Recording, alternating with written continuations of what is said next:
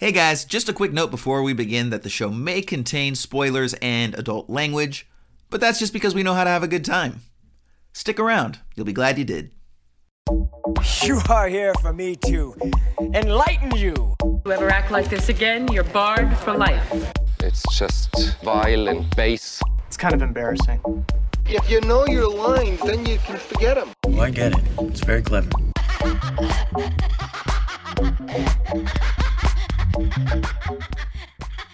Hello, peoples, and welcome to another episode of Esoterica Cinema, the podcast where we take films from the cinematic multiverse and discuss the hell out of them. I am your host for the day, Ryan Siebold, and with me, as always, is a man who's been hard at work developing a modern-day amusement park for the new generation, Mr. Jason Peters! What's up, Ryan? Hey-o. Actually, let me do that once again in my theme park voice. What is up, my friend Ryan? How are you, buddy? Ah, there it is. Nice. I'm glad you're getting your Carney Pitchman thing going on. I do. I was also thinking it might be let me try it as my sort of old-timey voice, like, hello, my friend Ryan. Welcome back, buddy. What I've heard on my research is that it's a modern-day amusement park for the new generation, the old Gen Zers. And millennials, course, yeah. Yeah. So, well, no, but we still try to imbue it with that traditional classic sense of an amusement park. Sure. You can be modern and futuristic, have all the latest greatest technology, while still delivering a classic experience. With cotton candy and popcorn and clowns. What's old and is new markers again. and all that. Absolutely, yeah. For those folks with handlebar mustaches and the fedora wearing crowd, yeah, definitely. You just don't want to disappoint Grandma. Grandma expects a certain type of aesthetic when she comes to a theme park, and so what we've done is to the point. So we're calling it Classic Nouveau is actually the aesthetic that we call it behind scenes. A little peek behind the curtain over there. And what we've done is we've taken everything that's great about your state-of-the-art theme parks like Disneyland and to a slightly lesser degree the Six Flags is, and really just given it an updated modern twist. So one of the things that market research uncovered is that, the kids these days, they actually aren't really so much into rides as much as they are into people perceiving that they have taken the rides.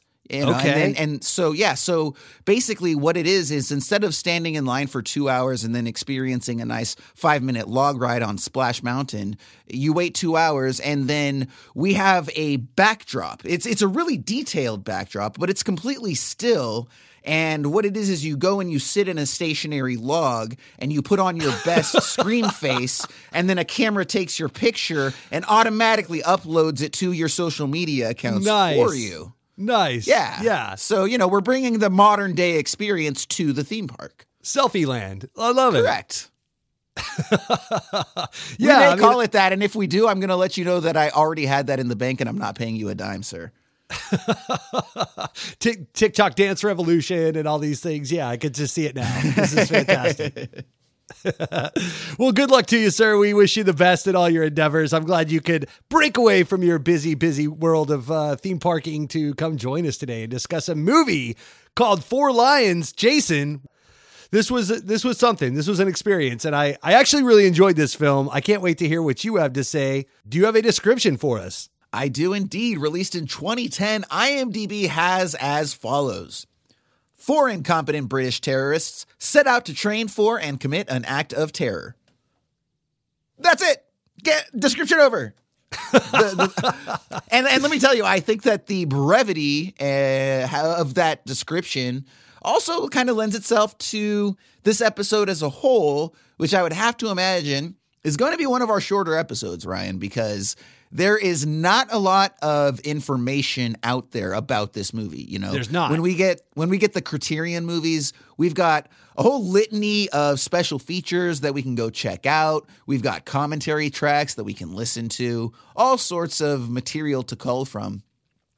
The Blu-ray on this has no special features to speak of. Wow. From what I can tell, there has been no commentary recorded on any sort of release. I didn't even really see any behind the scenes on YouTube. It was really just mostly clips from the film. So really this is just going to be our sort of interpretation of the film, whereas a lot of the episodes this season have been peppering in, an interesting amount of facts that we've been able to cull from our research and such. Not a lot to research out there, but I still think we're going to have a great discussion here. Absolutely. Yeah. This was directed by a guy named Chris Morris on a budget of £2.5 million. If you want to go ahead and do the conversion on that, I'm not gonna. And it made $4.7 million in the box office. But to your point, I couldn't even find a whole hell of a lot on Chris Morris, other than, just chasing his career around. But, there wasn't a lot of, I thought there may be at least some interviews with him about the film at the time, because it won, I think, a couple of awards and it got him some notoriety at the time. But so I thought maybe there'd be something from that, that the press tour that he was on promoting the film or anything. And I just came up dry. So we're just going to have to wing this. This is a film discussion episode, everybody. So I hope you're in for that. But I will say I really enjoyed this film, the lighthearted side of terrorism. Who knew? That's awesome. Well, Ryan, I know you told us that you already liked this movie, but I still have to ask you, as I do every single episode, what did you think about this movie? Jason, I would love to tell you right after this trailer, but man, this trailer is full of British gibberish. This is a hard Cockney accent kind of film. So, some of you may want to watch this. You just lost us like 10% of our UK listeners. We were doing so well, and they're like, duh, fuck these mates. And they left. Fuck these mates. Bunch of cunts. Yeah, right. Let's see. Let's try to do a really horrible Cockney accent and say, oh, fuck these mates. What do you got? What do you got? Go for it. Hey, fuck you, governor. You fucking bloody cunts. You blimey blokes. You should watch Four Lions and talk about it instead of just making fun of my country and my fucking accent. First of all, I love the Australian that you imbue in that. Wonderful. I'm sure that's a very distinct and decision that you made right there. Also, were you picturing the old gangster guy with the glasses from Snatch as you were doing that character? Oi! Because that's exactly who I picture when you do that voice. I'm a chimney sweep, I am, and I watched Four Lions and, about terrorism in 2010. I love your ability to combine 3 different accents into one, Ryan. It's fantastic. I've never heard that before. Right. Yeah. If Dick Van Dyke starred in Snatch, directed by Chris Morris. If Dick Van Dyke had a peg leg and was forced to swab an old-timey pirate ship back in 1866 as an indentured servant on his way to the New World. Oi, hoist the riggings and take us to the New World. We're not even going to talk about this movie. We're just going to do horrible accents for 45 minutes and piece the fuck out. Oh, man. Yes, absolutely. Oh, man. Fantastic. Fantastic. Well, if anyone's still around, I suppose we can go ahead and start talking about this movie. I just need you, Ryan, to give me a good place to start. Usually I would say at the beginning, but we're going to start at tea time because British start everything right after tea.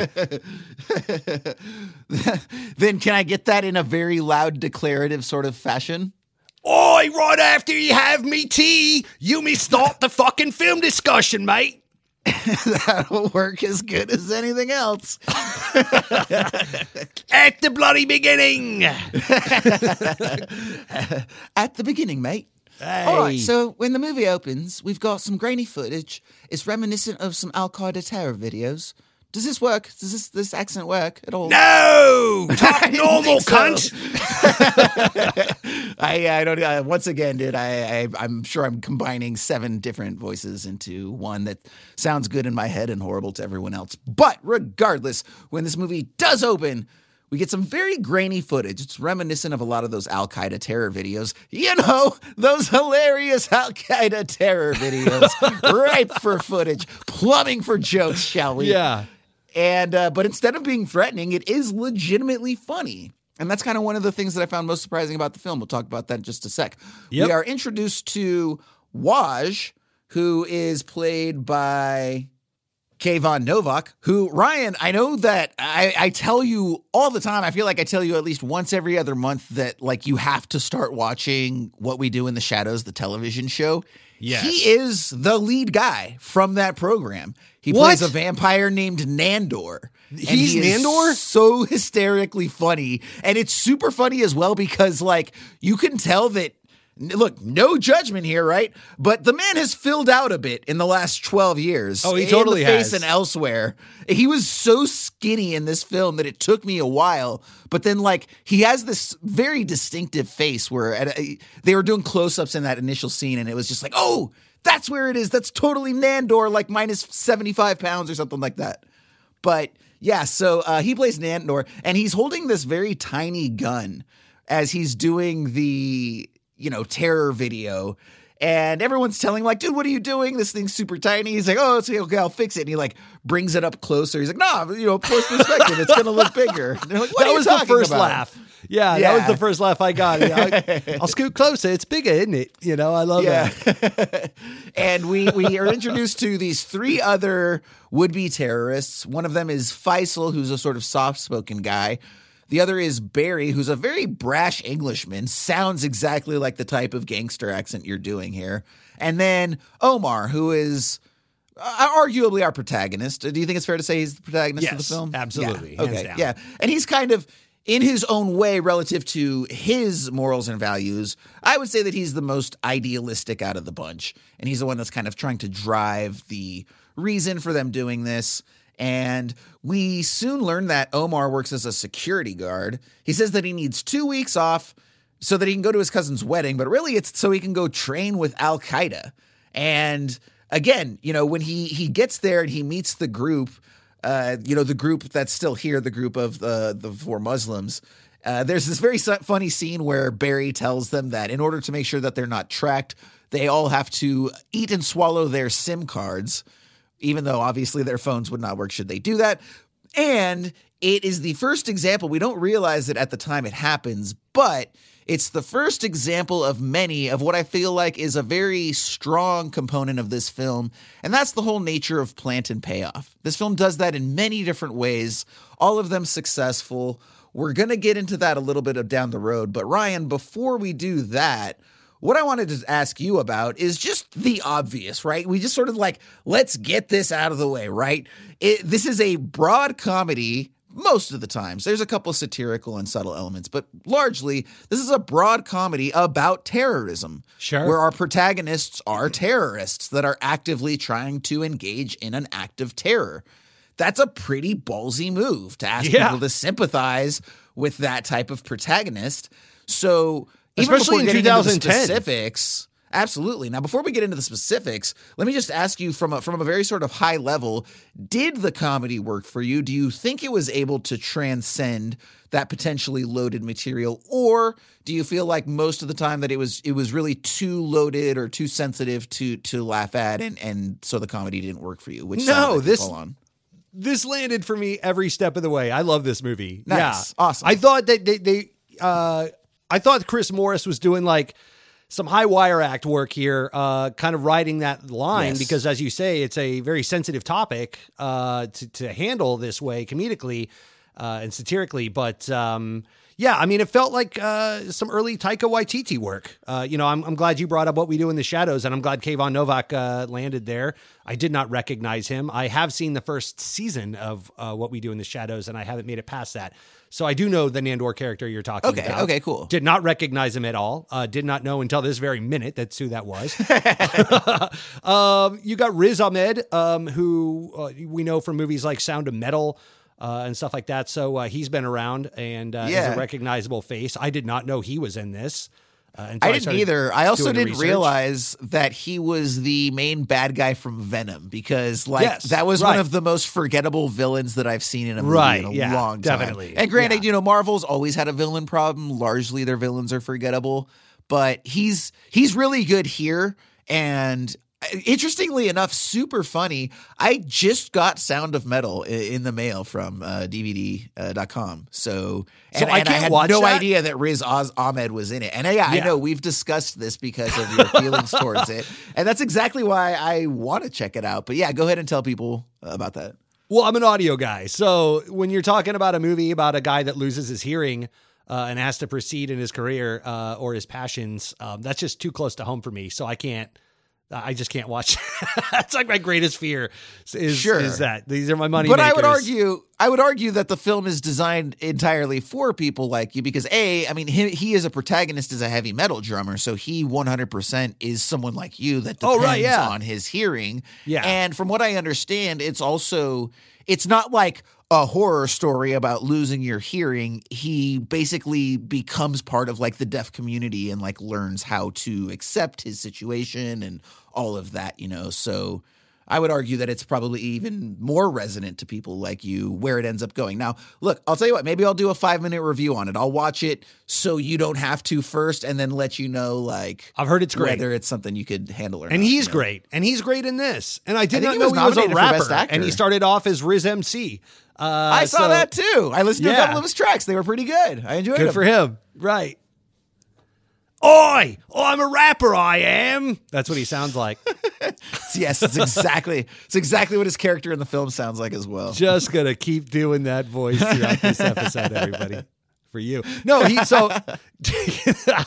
taking this conversation back again, yes, I did think the jokes landed. I thought that because Taika did Jojo Rabbit to whether you like that movie or not, that movie was well received overall critically, and that was making fun of the World War II and the Holocaust, and Taika even plays Hitler, and he's half Jewish, so that was kind of a high wire act that he was doing as well, and I think that this kind of handled it in that similar fashion.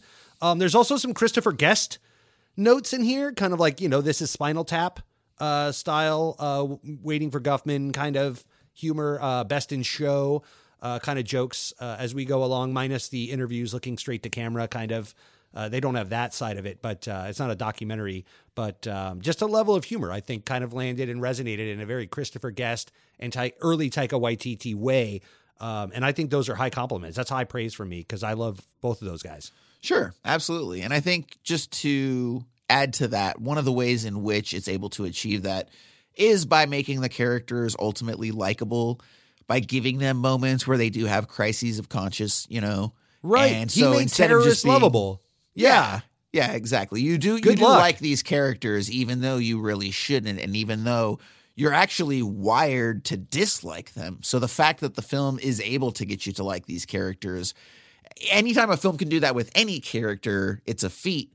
But the fact that it does so with these characters that are pretty much set up to fail in that regard is especially impressive. I would even compare this to some of Edgar Wright's early work, like Hot Fuzz or Shaun of the Dead. Like there was the Barry character very much harkened back to Nick Frost's work in Shaun of the Dead and stuff like that. Like there was some kind of bumbling idiot side kick friend elements to his character. And sure. Yeah. I think the film does and doesn't. That's one of the things we're going to talk to. I'm going to just sort of set this up and we can explore this a little bit more down the road. Sure. Because I feel just the sort of high-level summary with response to that statement is that I would agree with you that the script does that and that the page reads that way. However, what's interesting is the way that the film is presented, the way it's filmed, the way it's cut together, because it does inhabit that documentary feel that you're talking about. Yes. And so at times I feel like it almost goes – at times there's almost sort of like an incongruence between the script and the direction, where I think that the script calls for some more drama or some more fleshing out of comedic or dramatic beats. Okay. And then as a director, the film says, well, we're not really going to give the film those beats because I want to keep it in this documentary realism space. Whereas I do feel like it ultimately could have benefited from that. We'll go into that a little bit more down the road. I want to take us back to the movie because we have Omar and he goes with his cousin Waj to Pakistan to train with Al-Qaeda. When he gets there, we very quickly learn that they have to hide from U.S. drone surveillance.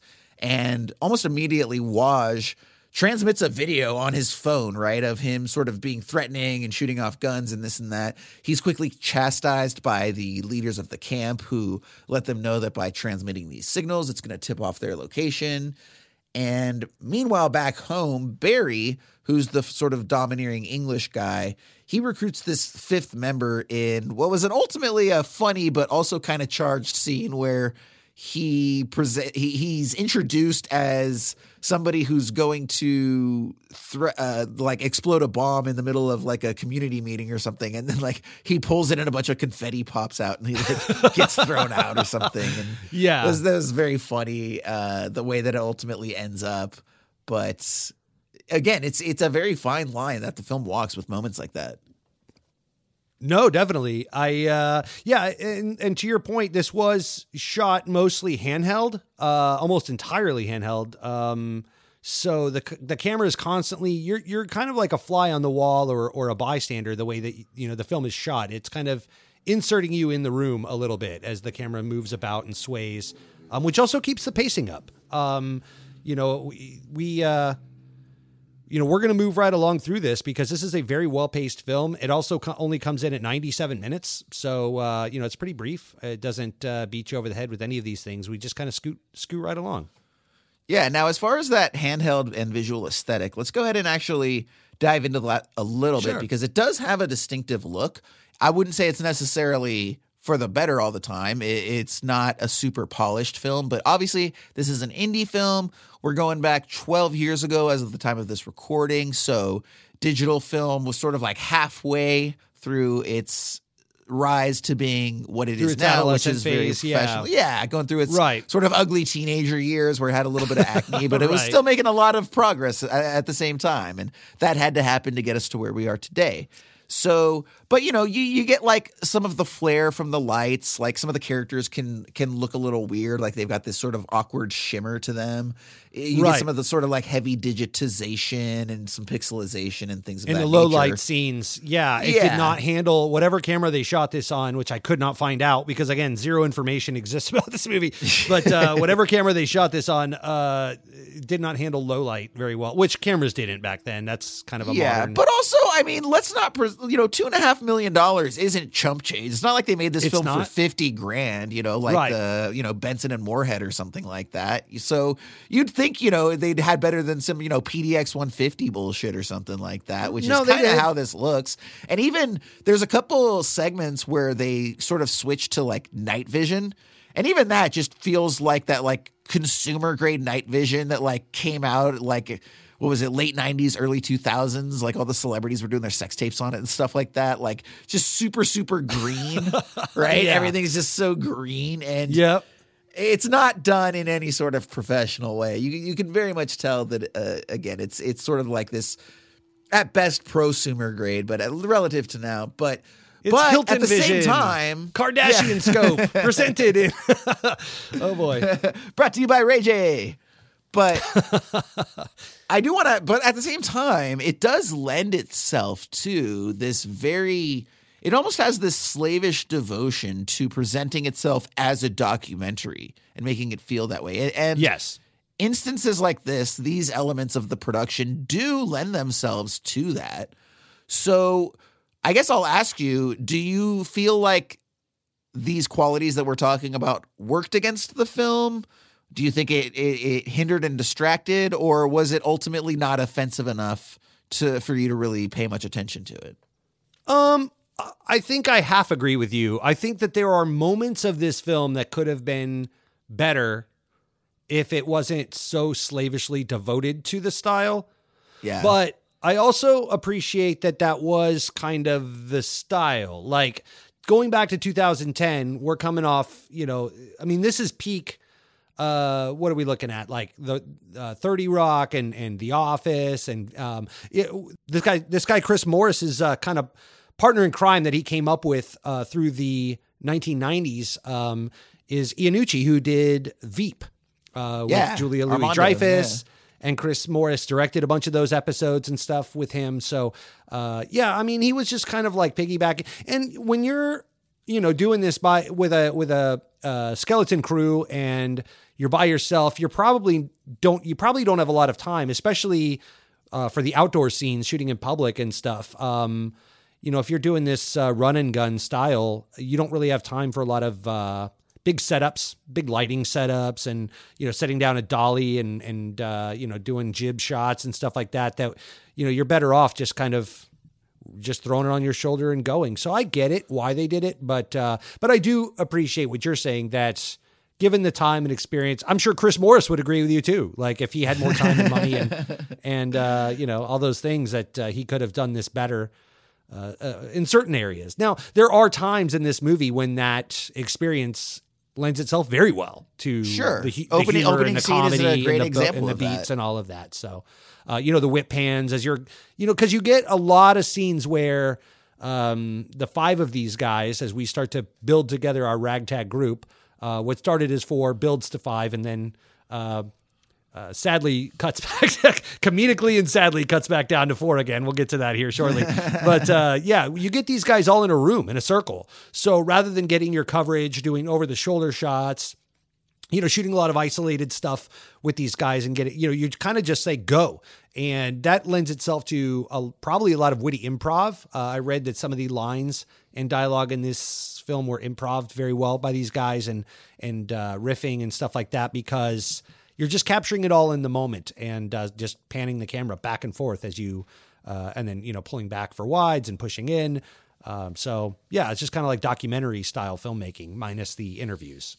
Sure. That's what it felt like it was missing, was like, because it was shot just like Spinal Tap or just like, Best in Show or any of these things for the most part. But those really lean into the mockumentary style, because you'll sit down and get interviews with these people separately, like a la The Office, and it gives you a little bit of perspective and point of view, lets you breathe a little bit. So I was wondering, I wanted to ask you if you thought they should have just shoved all in and done it that way. Or if you feel like that style's been overdone and they were better off just doing it this way. So I would say that no, I don't think they should have gone full like Office or Parks and Rec and done interviews like that. Okay. I do think it would have made it feel more like television, and because this is still ultimately a narrative with a 3-act structure and everything that goes along with that. So it is a movie. Yeah. Interestingly enough, like I said, I think that it was the way that the moments were played out. Like I said, the script, I think, at times called for maybe a little bit of dramatic or comedic tension. Mm-hmm.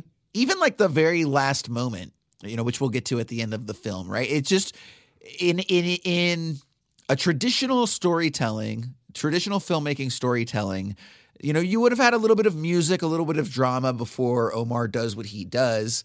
And then afterwards, there would have been a little bit of, reminiscing or perspective. And this is just like it happens and it's over, And I think that's one of the interesting things that we've noticed, too, as we watch a lot of foreign cinema outside of the U.S., of course, that is that there seems to be this approach and acceptance that once the main plot point is resolved, like, we can just get the hell out of here, With American films, it's always like, okay, the thing's resolved, and then we need to have the final scene where the 2 main characters talk about what happened and what they learned, and then, maybe some third character comes in and comments as well, and then maybe we've got a twist at the end. But, whether it's a film like this or something we looked at earlier from Japan, High and Low, both of these films share that in common, where it's like, once the movie's over, like, let's fade out. Let's get the hell out. There's no reason to sit here and talk about what happened. You guys can go to the cafe or the bar and talk about it. Yep. So I do think that's kind of an interesting thing to notice about films outside of the U.S. is the third act language does seem to be a little different. I thought that was pretty interesting to note. Sure. But the one thing that I will say is that because it was so dedicated to the documentary format, it actually at times worked against that, in that at times, because it was so dedicated to that and it felt a little bit organic for the way that the scene was written, it actually called attention to the fact that it was a movie and reminded me that it was a movie, just because it was like, oh, that should have called for a few extra beats here. Interesting that the filmmaker decided not to explore those or give us those. But again, being used to a certain cinematic language, when I'm deprived of those moments or beats, that calls attention to itself as well. And that happened here for me. So that's the It's only thing that I would say. also, you know, I mean, remember, he's tiptoeing doing a comedy about terrorism. So you have to keep it light and abbreviated and remind your viewer. I think there's some value in reminding your viewer that this is just a movie. It's okay. Like, you could laugh at these things. Like I said, especially in 2010, you're hot on the heels of the Bush administration and all of that. So, or Tony Blair administration, as it were, as they are in Britain. But yeah, I mean, I don't think there was anything wrong with keeping things moving along, and you know, and when you're done, you're done. We've made our jokes, we made our point, and you know. Well, even to that point, though, let's explore how it affects the decision, for example, to not have any music. So generally speaking, I mean, you go back to Marx Brothers through to Airplane or anything like that. Sure. If you have a crazy hijinks comedy, there's not only music that's going to play into that, it's A, going to have a certain feel, and B, it's going to be very prominent, right? Right. You think about the score to things like Pee-wee's Big Adventure and, you know, all these different sort of classic We even talked comedies. about it a few weeks ago with Hudsucker Proxy. Hudsucker, yeah, exactly. Yeah, You know? and like how important the music was to that. And that was a slapstick, Bugs Bunny, Looney Tunes-esque comedy, you know? Yeah, exactly. And this film goes out of its way to not have any music whatsoever. I think there's one Aphex Twin song that comes at the very end during the final credits. That's the only music we get for the entire time. And even the sound design, you know, it goes out of its way to just sort of make you hear a lot of the natural sounds, right? Birds chirping and trash rustling and whatever it is, you know? So again, it was intentionally designed to make it feel very natural in that documentary standpoint. But there are times where I feel like maybe some of that music might have lent itself well to, you know, again, to your point, maybe that could have reminded us that we were watching a movie and we didn't have to rely on some of the visual techniques that took me out of it. Sure. I mean, there are moments of deadpan silence that I know make me laugh harder because they just do things unapologetically. You know, I could think of a few moments in the middle where one of the suicide bombers' bomb goes off and they all just sit there, you know, mouth agape looking at each other. There's no music. There's no sound. You're just sitting in the moment. And like, my eyes were wide open. My mouth was on the floor and I was like, no fucking way. And then their banter right after that goes, you know, the response feels very natural of what these bumbling idiots, you know, how they would respond to a moment like that. So some of these things didn't need to be stilted with music. I think they just were able to play out on their own, and the documentary style comedy, you know, lent itself well to that. But to your point, you know, I go back to my, you know, what I was saying earlier with, you know, Taika Waititi or Christopher Guest or Edgar Wright. All those guys are doing this very similar style filmmaking, but with tons of music. So, you know, and big scores and stuff like that. So that's, you know, I guess the yin and yang of it all. Well, and that's what separates this film from other films like it. Now, when we go back to the film, you know, the guys are, so basically we have this moment where they're at the camp and one of the drones comes overhead, and instead of, you know, just trying to hide, Omar wants to be a hero. And so he grabs the rocket launcher. He's going to destroy it, and instead accidentally fires it backwards and ends up destroying his own camp, as well as tipping off the U.S. to where they are hiding. They are, of course, sent home very quickly as a result of that. Sure. Now, being back home, they're reunited with the guys, and so they make the formal decision that they are going to initiate some sort of bombing, and they need to identify a target. Barry wants to bomb a mosque so that he can start an uprising of traditional Muslims in response to that, sort of blame it on, you know, the Christians or someone else, and bring about the, quote, final jihad that he keeps talking about.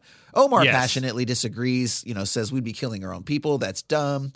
And so, you know, they don't really settle on anything there. And then we get that scene where we've got Faisal, who is training the crow to deliver the bomb. And he, of course, accidentally blows him up. And this is once again, Ryan, you know, at the top of this episode, I talked about plant and payoff. And this is another plant and payoff where this is going to happen many, many times over the course of this film now, these accidental explosions. And it's going to happen to our cast of characters. And, you know, each time it's pretty surprising here. One of the other things I like that the film does too is the way that it introduces the relationship between Omar and his wife. You know, they have even though it's this very sort of traditional sort of Muslim presentation, like we see that, you know, they're presented as just a loving couple, you know, the same way that any modern other family. Yeah, exactly. You know, they have a nice relationship. They've got the brother character. He's kind of this, you know, principled guy who sort of knows that Omar is trying to plan some sort of violence. And even though he doesn't want to call it out directly, he still kind of lets him know that he knows what's going on and he should take this path of peace, this sort of pacifism that he's taken. And Omar just sort of, you know, plays ignorant and pretends like he doesn't know what he's talking about.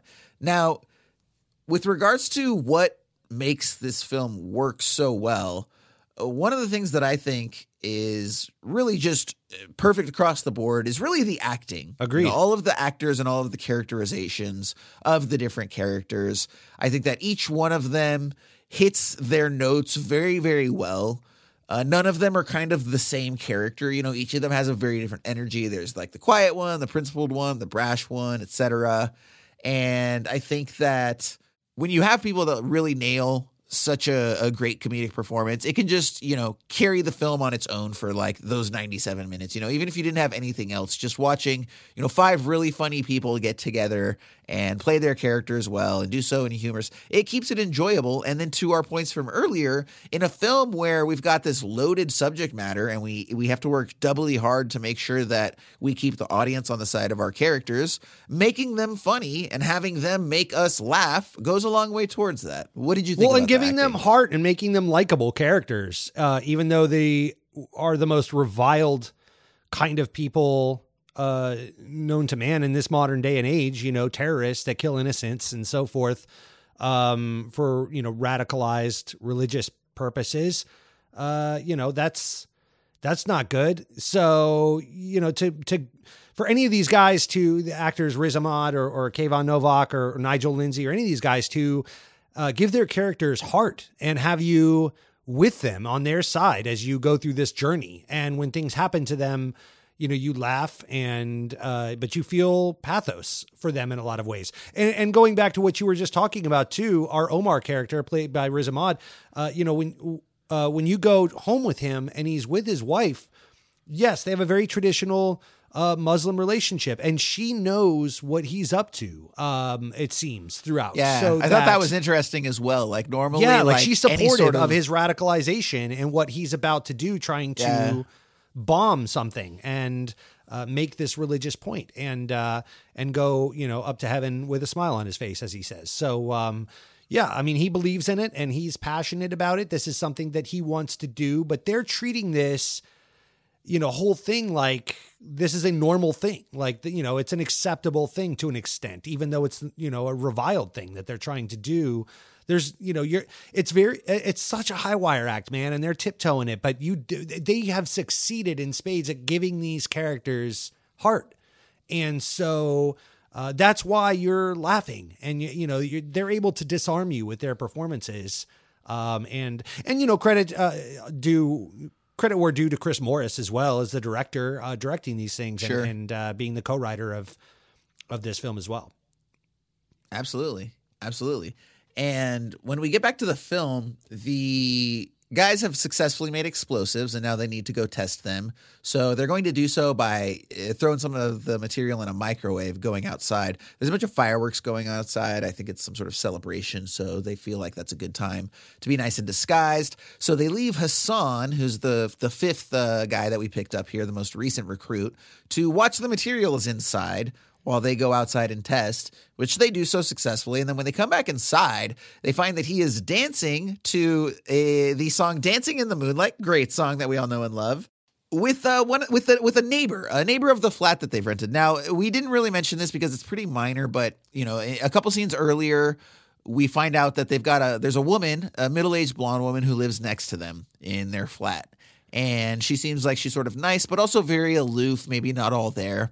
And so when they come back inside, they've got all of their bomb-making stuff out there in the open. And so they're all looking at Hassan like, dude, what the hell did you do? Why did you let this chick in? She's going to see this stuff, blah, blah, blah. And, you know, he's like, no, you don't have to worry about that. And she has a moment where she's like, oh, I think I know what's going on here, and they're all worried that they've just been caught. And I thought it was a very interesting decision to what how they had this character respond is she basically says like, I think I know what's up. I think you guys are gays, aren't you? And they all sort of like look at each other and they're like, yeah, that's what it is. Of course, we're not terrorists. Yeah, we're gays and we're trying to keep it under wraps. Blah blah blah blah blah. And then rather than being like, oh, okay, cool, she's like, I don't want to be your guys' friend anymore, and just walks out. And I thought that was such an interesting decision to remind the audience that in light of all of the bigotry that Muslims face, a lot of people just saying that all Muslims are terrorists, etc. There's plenty of other bigotry to go around. And, and one of that is especially towards, gay people and homosexual community. And so having that character, I think, and giving her that line once again reminds us of the bigotry that is inherent for so many different minorities, be they gay, be they Muslim, be they whomsoever. I hadn't thought of it that way until you just put that out there, and I absolutely agree. Yeah. Her character kind of reminds me of the Kristen Schaal character in Flight of the Conchords. I don't know if you're ever a Flight of the Conchords fan, but I love that show so much. And I didn't. It was it passed me by, flew over my head. But no, either way, I didn't watch it so much. Yeah. Kristen Schaal plays like a semi-interested tag-along neighbor that always kind of injects herself into whatever hijinks they have going on, and that's what this neighbor character started to be, and then they dismissed her, or she dismissed herself, as the case may be. So, I also love the moment. We're kind of skipping through this really quick, but just to harken back to when they were collecting the materials for these bombs, and the one guy got them all from the same location, and they gave him shit. That was just very funny. Reminded me of you and I doing the voices for this show sometimes, because they asked him how he did it. He says, well, I changed my voice each time, Well, what voices did you use? He's like, well, the first one's me. He just has his own voice. Then he played himself as a woman and all of this. It was very funny. Yeah. Yeah. And all of the voices are pretty much exactly the same. Yes. Yeah. Right. Yep. Now, there's elements of the filmmaking style that I thought were perhaps unmotivated, but then kind of, again, paid off in the end, or at least towards 3/4 of the film, but maybe not in a way that necessarily worked for me. And that's this whole notion of, I think the film sets up that we're supposed to believe that they're being surveilled. One of the ways it does this is the fact that every single exterior shot is this super long zoom on this giant telephoto lens that starts way the hell back and zooms all the way into windows or buildings from these very sort of wide, static, almost panoramic shots even. So super long zoom there. And then that's in addition to some of those night vision shots that we talked about. And then there's even a couple sort of static photos that we get of the guys with a sort of an accompanying shutter click. So, but in terms of the payoff, was that whole notion supposed to basically just be setting up the scene where they end up raiding Omar's brother's house? Yes. That's what I thought. I didn't really get that at all. I didn't understand why, when that happened, right? When I think it's supposed to be, okay, we think they might be surveilled, and then they're going to go do this thing, and then the cops bust in, and we think that they're going to be going after our main group of characters. And then the reveal is that they're actually busting, quote unquote, Omar's brother, who has a bunch of people over. But yes. Do you know why they were busting him and what that whole thing was, aside from just a misdirection play that is arguably landed? Profiling, maybe some kind of statement on profiling. I was trying to get that as well.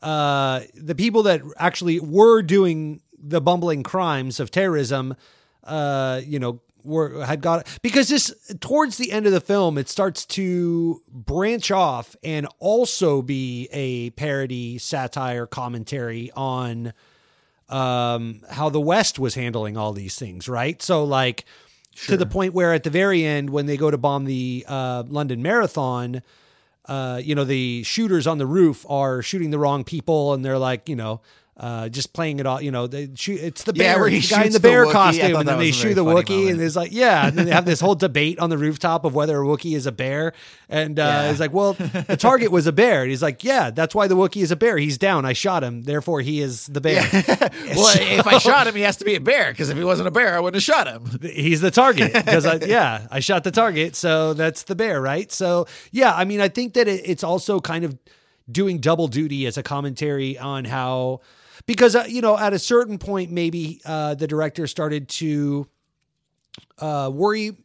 I don't know this to be a fact, but I'd be curious if he didn't start to feel that it was starting to be too ham-fisted as a commentary on Middle Eastern culture, Muslims, and all of that. So I think to balance that out or counterweight it, I think that it had to showcase some kind of fair and balanced take where it's like, hey, the West are idiots too, and the way that we're handling this and so forth, added some kind of relief to that bit of one-sidedness that the whole rest of the film takes. That's the only thing I could derive out of it. That was, if you're asking me for my opinion, that's kind of because of those other tacked on things. And then the very end of the film ends with his brother in this crate that he's now, being interrogated and all of that, even though he was totally doing the right thing the entire time. He ended up in the hot water, and all the murderous terrorists, weren't held accountable really at all, other than by their own, faulty behaviors and bumbling idiocy. So yeah, I mean but I will agree narratively from a filmmaking standpoint, it didn't work for me, the surveillance side of it, just because, because it's not really cohesive enough because you're outside of the places that those guys are. So it would have to be true that they were being surveilled at one point because we're snap zooming into their locations. Yeah. Otherwise, all the establishing shots are just misleads and misdirects, and there's no establishing shots. So for that to be true, then you have to tell me, well, every time we have an establishing shot in this film, that was all a misdirect of surveillance on the brother. And it was just his brother's house the entire time. And there's not one single wide establishing shot going into any of the interiors of these homes or any of that we end up with the whole thing is like one big ploy. And that's a big game to play, throughout the entire film. You're making your audience work for it, which is fine. But again, and this is what makes this film a unique film, right? For better or worse, in a slapstick comedy, you're generally not asking your audience to work to uncover sort of some of the more subtle aspects of your filmmaking technique. Sure. This film does, and that's great. And again, that's what separates it. But if somebody sort of had an issue or it maybe felt incongruent on its first viewing, or, you're like, well, I couldn't really put my finger on it. I think that might be maybe what some people might be picking up on.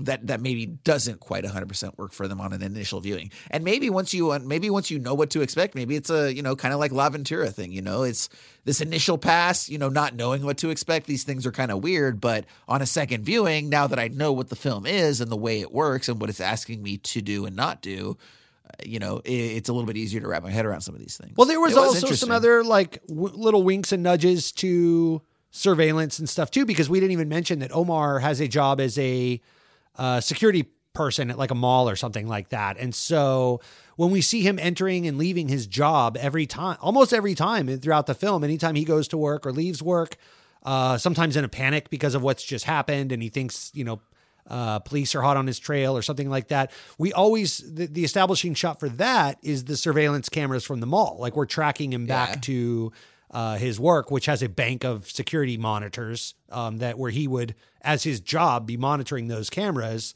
We follow him through a bunch of surveillance cameras to get him through the mall and stuff. That would also be, somewhat cost-effective way, I guess, maybe to not, again, set up any camera setups.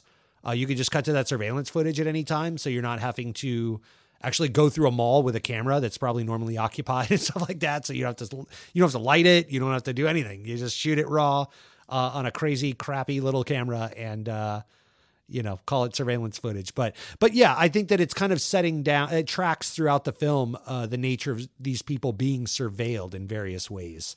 That was kind of a new concept, I think, too. It's kind of amazing how much we take for granted now in this modern day and age, filled with modern day amusement parks, created by my friend here, Jason Peters. That with a classic veneer. Yes, with the classic veneer. We, are used to having cameras surveil us everywhere, but back then that was a new concept. I mean, the iPhone was invented in 2007? Phones barely had cameras on them back then at all. Yeah. So, facial recognition, all of these things, every time these big chunks of privacy were taken away in this era of the Patriot Act and here in America and stuff like that, these were like really debatable topics. Where it's like, they're watching us, Big Brother and all of these elements. So, there might have been some kind of little statement that was being made about that doesn't resonate now because we're like, whatever. We're all being surveilled. Yeah, exactly. Get used to it, buddy. Nobody gives a shit anymore. It's like, There's Big no Brother, privacy. turn on, what's that goddamn show? Below Deck. Yeah, right. I mean, we're all being surveilled. CNN commentator whipped his dick out, on Zoom back in COVID day. Like, we're all just, up for the folly of man here in our own. These are exacerbated circumstances that we live in now. So, going back and seeing these little nuances, maybe it landed a little heavier back then than it does now. Yeah, sure. And now a quick word from our sponsor. The market is flooded with dating apps. Swipe left, swipe right. You'll give yourself carpal tunnel just trying to find some commitment. I thought I'd tried everything. And then I found Alkaidate. From the makers of Christian Singles and Kissing Swastikasins, we're proud to announce the last dating app you'll ever need, Alkaidate. At Alkaidate, we have a team of professionals on staff to help train you to get the most out of your short time with us. The team at Alkaidate was super helpful. We started with my profile. We posted several action shots of me training on monkey bars to replace all the pictures of me holding the fish I caught in Cabo. I got instant results. And that's when I met Jessica. Other dating sites provide distractions to keep you swiping indefinitely. At Alkaidate, our priority is commitment. I think my favorite part of Alkaidate were the group activities they set up for us. We learned communication skills in our negotiations classes. That's where I learned that words of affirmation was not her love language. I do love to say no. We even learned how to fly a plane. Well, hi, Jack. But the way you overtook the pilot with a nail file was pretty hot. I especially love the speed dating meet cutes. We were all dressed the same, so it really became about each other's personalities. Then we all put on these little vests with countdown clocks. I finally met Jessica, had only 20 seconds to go. Oh man, I was so nervous. You did great, babe. We left the Olive Garden that night together and never looked back. I guess they were right. When you're there, you're family. We found each other just in time. Which is good because I heard that place strangely exploded right after we left. Try Alkaidate today and start meeting like-minded partners in your area. Till death do us part, right, babe? Till death do us part. Wait, why are you still wearing the vest? Alkaidate. It's the last dating app you'll ever need. And now back to the show. Now, as far as the film, we've got the guys transporting these explosives now that they've confirmed that they work. And we get our first, again, plan payoff. Faisal hops over the wall carrying the material, trips, and explodes. This is not the last time that someone is going to explode, though it is the first time. And as a result, Omar's super pissed. He wants to just kind of cancel this whole thing. The others don't. They're still all in. And in a very sort of funny background reveal, we see on a news exchange that Faisal's head was discovered falling out of a tree, which tipped off the authorities to the fact that this was a thing. And Barry himself had said that he had Barry said that he buried the head, very deep underground, which obviously he didn't because this guy's just talking out of his ass the entire movie. But regardless, Omar does cool off soon. And he decides with the others, hey, you know what? We need to target the London Marathon. And this is going to sort of set up our third act. This is when we get the aforementioned raid on the brother's house that we've already just discussed. But I do want to kind of go back to seeing what you think about this statement that I've made, which is that again, there are times where I feel like the direction doesn't quite match the script, and that some of the comedic beats could have been extrapolated a little bit. Some of the dramatic beats could have been played out a little bit. And at that point, it might work against the sort of documentary feel. But I do think that maybe, again, just the laughs could have been a little bit bigger if they were kind of given that more traditional comedic setup and punchline feel. Do you feel that way, or do you think that it would have made it feel too jokey and take away from just the overall documentary feel and changed it for the worse? I'll go down that road with you. Let me ask you and throw this back to you then. What style would you have liked to have seen this in? If you could think of like a director, that a recognizable director of sorts, like, do you think this would be an Abrams Brothers movie or like a Mel Brooks kind of film? I guess what I'm talking about is it's almost just more like giving some of these moments time to breathe. That's really all I'm talking about at the end of the day.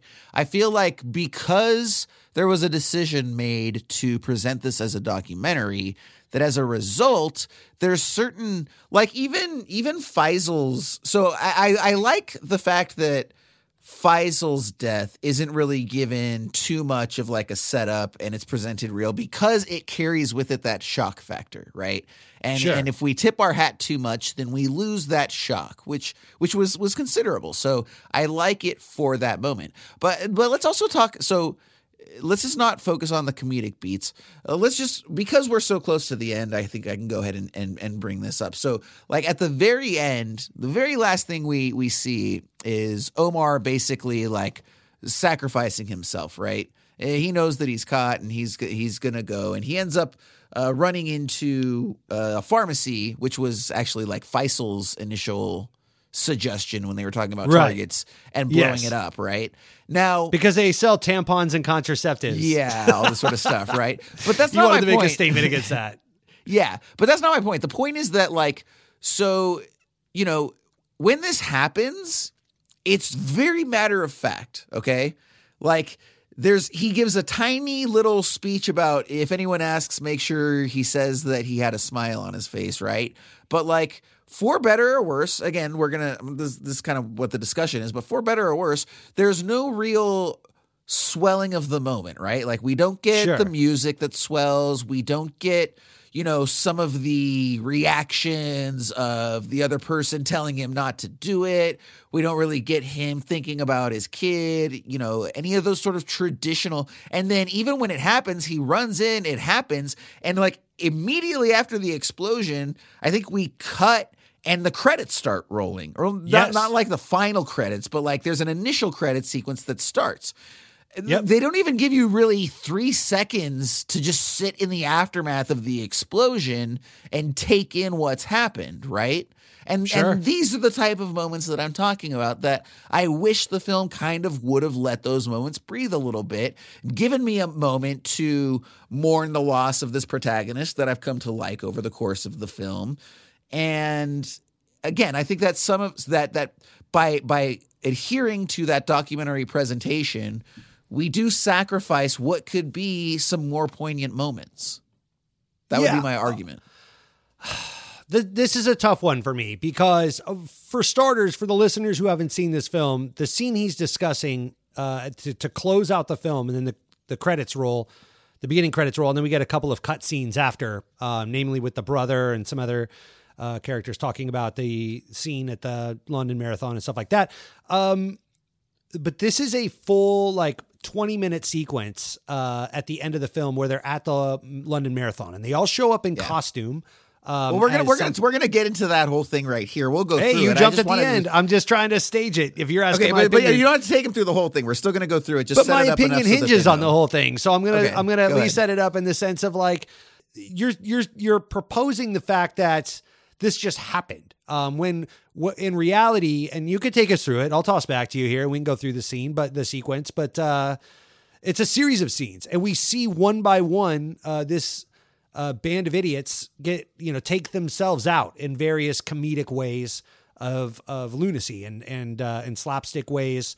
One guy, Barry, swallows the SIM card, as you said, the plant and payoff from earlier where he said that's how you stop them from tracking you or whatever. And then he chokes on it, right? So now he's choking on the SIM card with bombs, explosives strapped to him in underneath this Ninja Turtle costume that he's wearing to run the marathon in. And someone decides they're going to give him a Heimlich maneuver. So that when they give him the Heimlich maneuver, bombs go off, it jiggles the chemicals or, ignites the explosion and he explodes.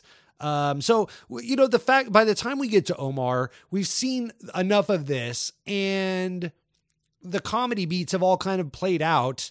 I think that there is a danger with giving any of these guys too much reverence or respect because at the end of the day, they are terrorists. So though they did have heart, though they did make you like them somewhat as people, you cannot cross that threshold and sympathize with their cause. You cannot give it any kind of crowning moment or like justice or like, like his kid or his wife or whatever. Like this is a terrible act and it ends, as quickly as it ends in reality too. That's the other thing with this documentary format. You also have to understand that there's not any pomp and circumstance to some of these things that in Hollywood, in Michael Bay movies, there'd be the swelling score and the drone shot and the police helicopter would come in and, the cops would show up and all of that. No, he runs into a building, explodes, fade to black. That's as quickly as that shit happens in real life. You don't have time to think about it. And it's fade to black, just like it was for old Omar. I think that there is a danger to have the swelling score and the pathos in that moment. Now, you could do it leading up to it to give these characters heart so that we stay with them on their little journey. But at the end of the day, they're the bad guys, right? Like they're terrorists. Sure. So you got to walk that line, and that's really dangerous. I would almost wonder if Chris Morris didn't try it that way and be like, can't do it. Like I can't give it the reverence like that. Okay, like but then if that's the case though, but if that's the case, then why did they give Waj that moment? Did they really though? Yeah, absolutely. They gave him. So basically, you took us through most of it, so that's fine. So we get to a point where Waj is basically barricaded inside of a restaurant and he calls Omar and he basically asks him what he should do. And I feel like this is kind of one of the more powerful moments and kind of adds a certain resonance to it where, we do see the inadequacy of the police state where they basically bust in and instead of killing Waj, they actually shoot his hostage. Now, at this point, Waj is on the phone with Omar and he says that he doesn't know what he's doing. And we haven't really established in this up. discussion that Waj is a simpleton. He's set up very early on as a very, very simple. He's even talked about having mental disability, reference that, but he reads children's books and he constantly looks up to Omar like an older brother character, almost like of Mice and Men or something like that, like a Lenny character, but a terrorist. Yeah, Pakistani terrorist version of it. So I just wanted to throw that out there just because they've done a great job leading up to this moment of establishing pathos. So with his character, I think more than most, because in this moment, he's scared and he's asking Omar, what do I do? I don't know what to do, Yeah, and like so many people that I would imagine, they're young kids, they get caught up in this movement, they don't know what they're doing or how they got here, but they found themselves here, and then he ends up blowing himself up because, like, hey, this is all I know. So, but that would contradict what you're saying here because the film and the filmmaker was willing to give Waj that moment and make him be the sympathetic hero that succumb to forces greater than himself, and we lament his loss. So why would they give it to Waj and not Omar? I want to say because Waj didn't understand the weight of what he was doing. I want to believe that Waj, like you said moments ago, was roped into this by someone that he considered to be his best friend and older brother, and very much the same way that you have roped me into doing this podcast, Jason. Okay, but he still ended up taking people hostage. He still ended up killing people. He was a terrorist that blew up a bomb. So again, it seems to me incongruent that you're going to give it to Waj and not Omar when Omar's our protagonist.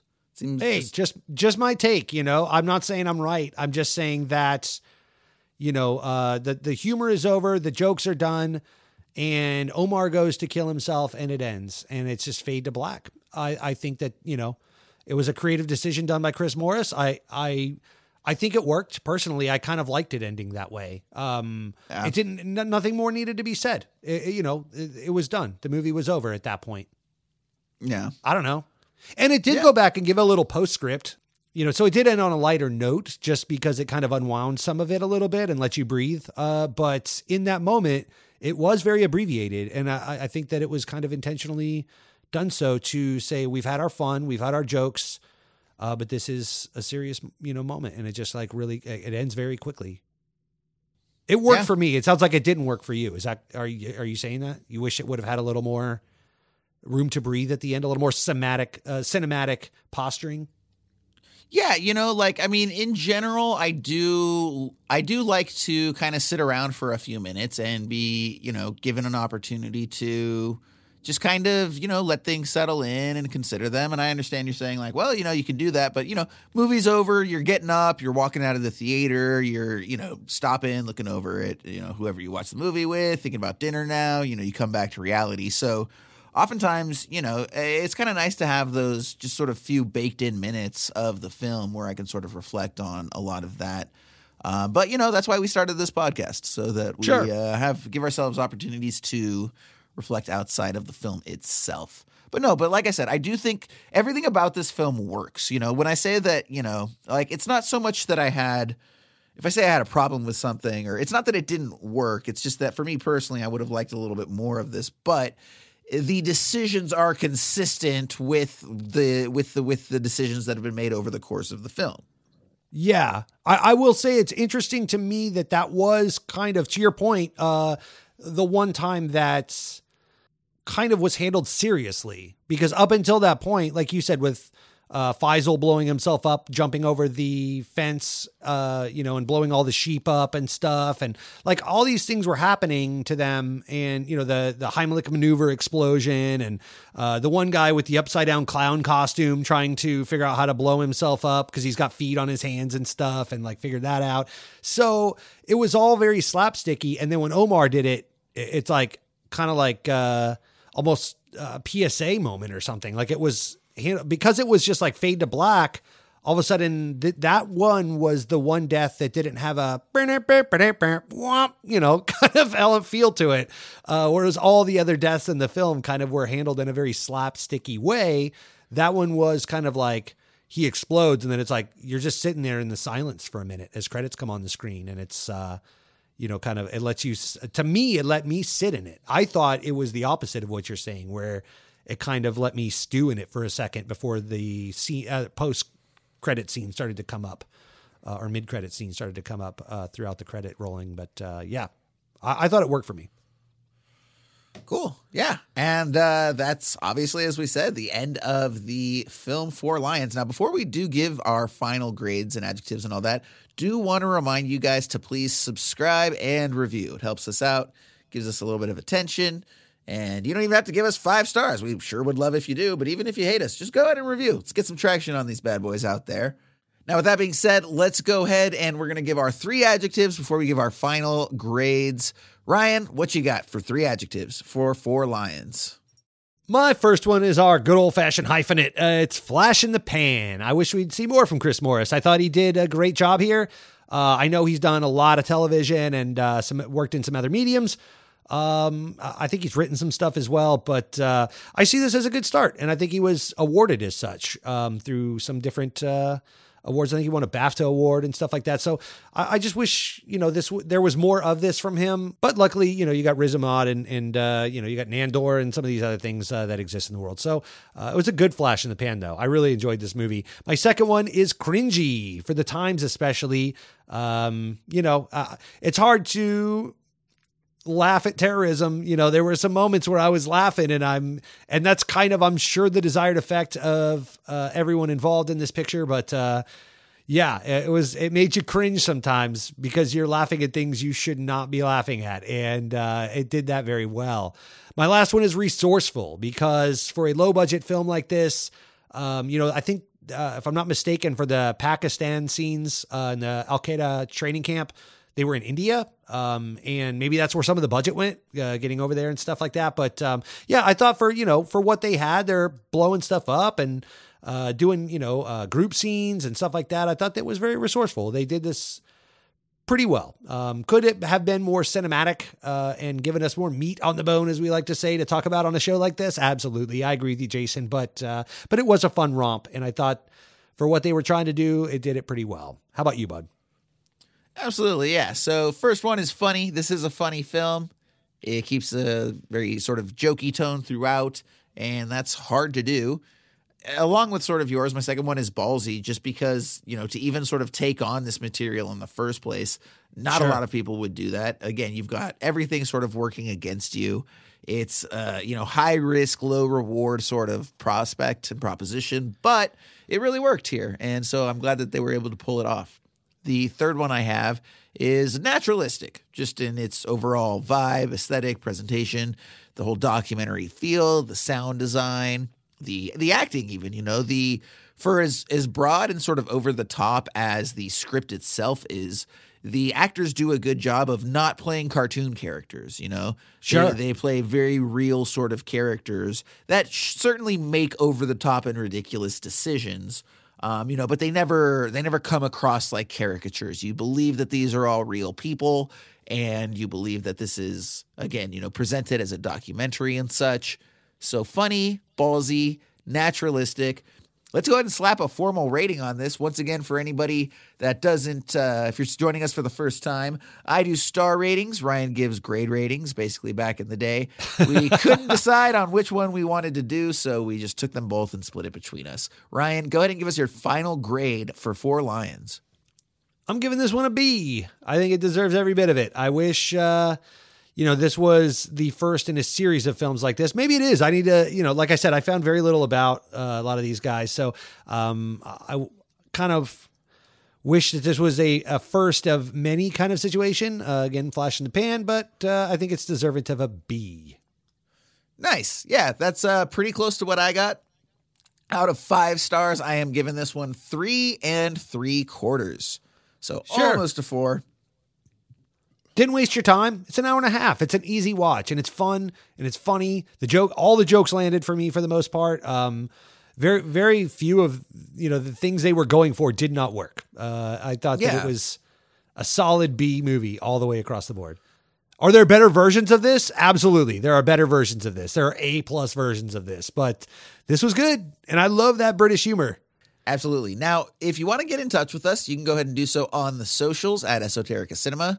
You are also free to email us, esotericacinema@gmail.com. We want to hear what you think about that delicious muffin you're eating or any of the movies you may or may not have seen. Primarily muffins, though. Please email us what you think about chocolate, lemon, or vanilla.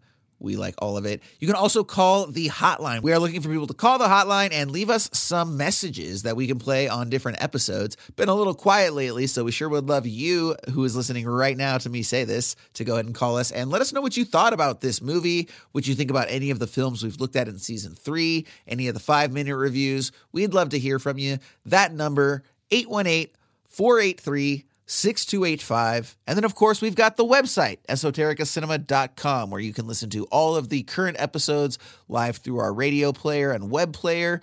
We've also got links to another dedicated player. And, of course, on the website, we have our master list, the list of 200 films that we consider at the end of every episode and go to find out what is the next film that we are going to look at. So, Ryan, what do you say? Should we do that right now? Yes, let's see how the week goes for old Rye Guy. Alrighty. So once again, as we always do, we go to our random.org true number generator. And what we find is that we are on number 164. Number 164. So we go here, we consult. All right, man, dude. This is a classic from my childhood. Actually, oh, wow. Yeah. So let me tell you first of all what we're not going to look at. We're not going to look at number 163, The Man Who Wasn't There, which is a Coen Brothers movie, if I recall, that I have not seen in some time with Billy Bob Thornton. That's that one, right, Ryan? Sure. Yeah, let's go with that one. Pretty sure that's the one who it was. And then right after Didn't that... you go see that with me in the theaters with old Roger Deakins giving a Q&A? Was that you that went Yes. to see that with me at UCLA? Indeed. Yeah, we got pulled over on the way by a cop who actually let us go. First and only time I've been let go by a cop. And I feel like it's because we accidentally intimated like we might have had more to do with that screening than we did. Nice. And after that is a little something from your childhood. 165 is The Muppet Movie. We are not looking at The Muppet Movie, but I know that's an absolute favorite of yours that I still have not seen to this day, man. Got to check that one out. Incredible. We'll get you there. Oh, so what we're going to do for next week, though, at 164, The Monster Squad. Monster Squad. I don't know how classic this is for anybody listening, but this was one of my all-time favorite films growing up. This was basically my Goonies, right? Everybody else loved the Goonies. I liked the Goonies, but the passion that everyone I grew up with had for the Goonies is the passion that I had for the Monster Squad. So now look, this is not one. I don't expect it to be a long episode. There's not a lot of meat on that bone, but goddamn, nostalgia glasses over here for sure. Ryan, go ahead and give us a description. Well, tune in to find out who's got nards. We're talking about The Monster Squad by director Fred Decker. This was written by Shane Black, right? If I'm not mistaken. When he was like 15, dude. Yeah, pre-coked up Shane Black. 5 youngsters find themselves up against the combined might of Dracula, the Mummy, the Gill Man, and Frankenstein's monster who arrive in town in search of a magical amulet. From 1987, I'm really excited for this. Made for 3.8 mil, so this is kind of low budget Goonies. Yeah. Okay, but dude, this is a good one. First of all, you've never seen this movie, is that correct? I have not seen it in its entirety. I have had enough friends like yourself that loved this movie, and so it's been on in the background at times. Okay. But I have not sit down and watch this soup to nuts. So here's the thing, dude, for or nose to nards, as it may be. For a $4 million film or whatever you're talking about, if I'm not mistaken, this features Stan Winston costumes. Okay. And makeup. Yeah. And so the creature effects to this day are done so well. And I'm really, really excited for you to finally see this. Again, it's, you're watching a kid's movie at damn near 40 years old. Like, it's not going to resonate the same way it did growing up. But, it's nice to share that part of my childhood with you, the same way it's going to be when we finally get to Muppet Movie or any of these movies that you have on your list. It's going to be good too. There's a whole ass documentary on this film called Wolfman's Got Nards. So I plan on watching that as well as a companion piece. And hopefully we'll get some nice behind the scenes nuggets that we could bring to the listeners. Absolutely. I'm looking forward to geeking out on it. So everybody go ahead and check out the Monster Squad, the classic Monster Squad, and join us next time right here on Esoterica Cinema. Enjoy the movies.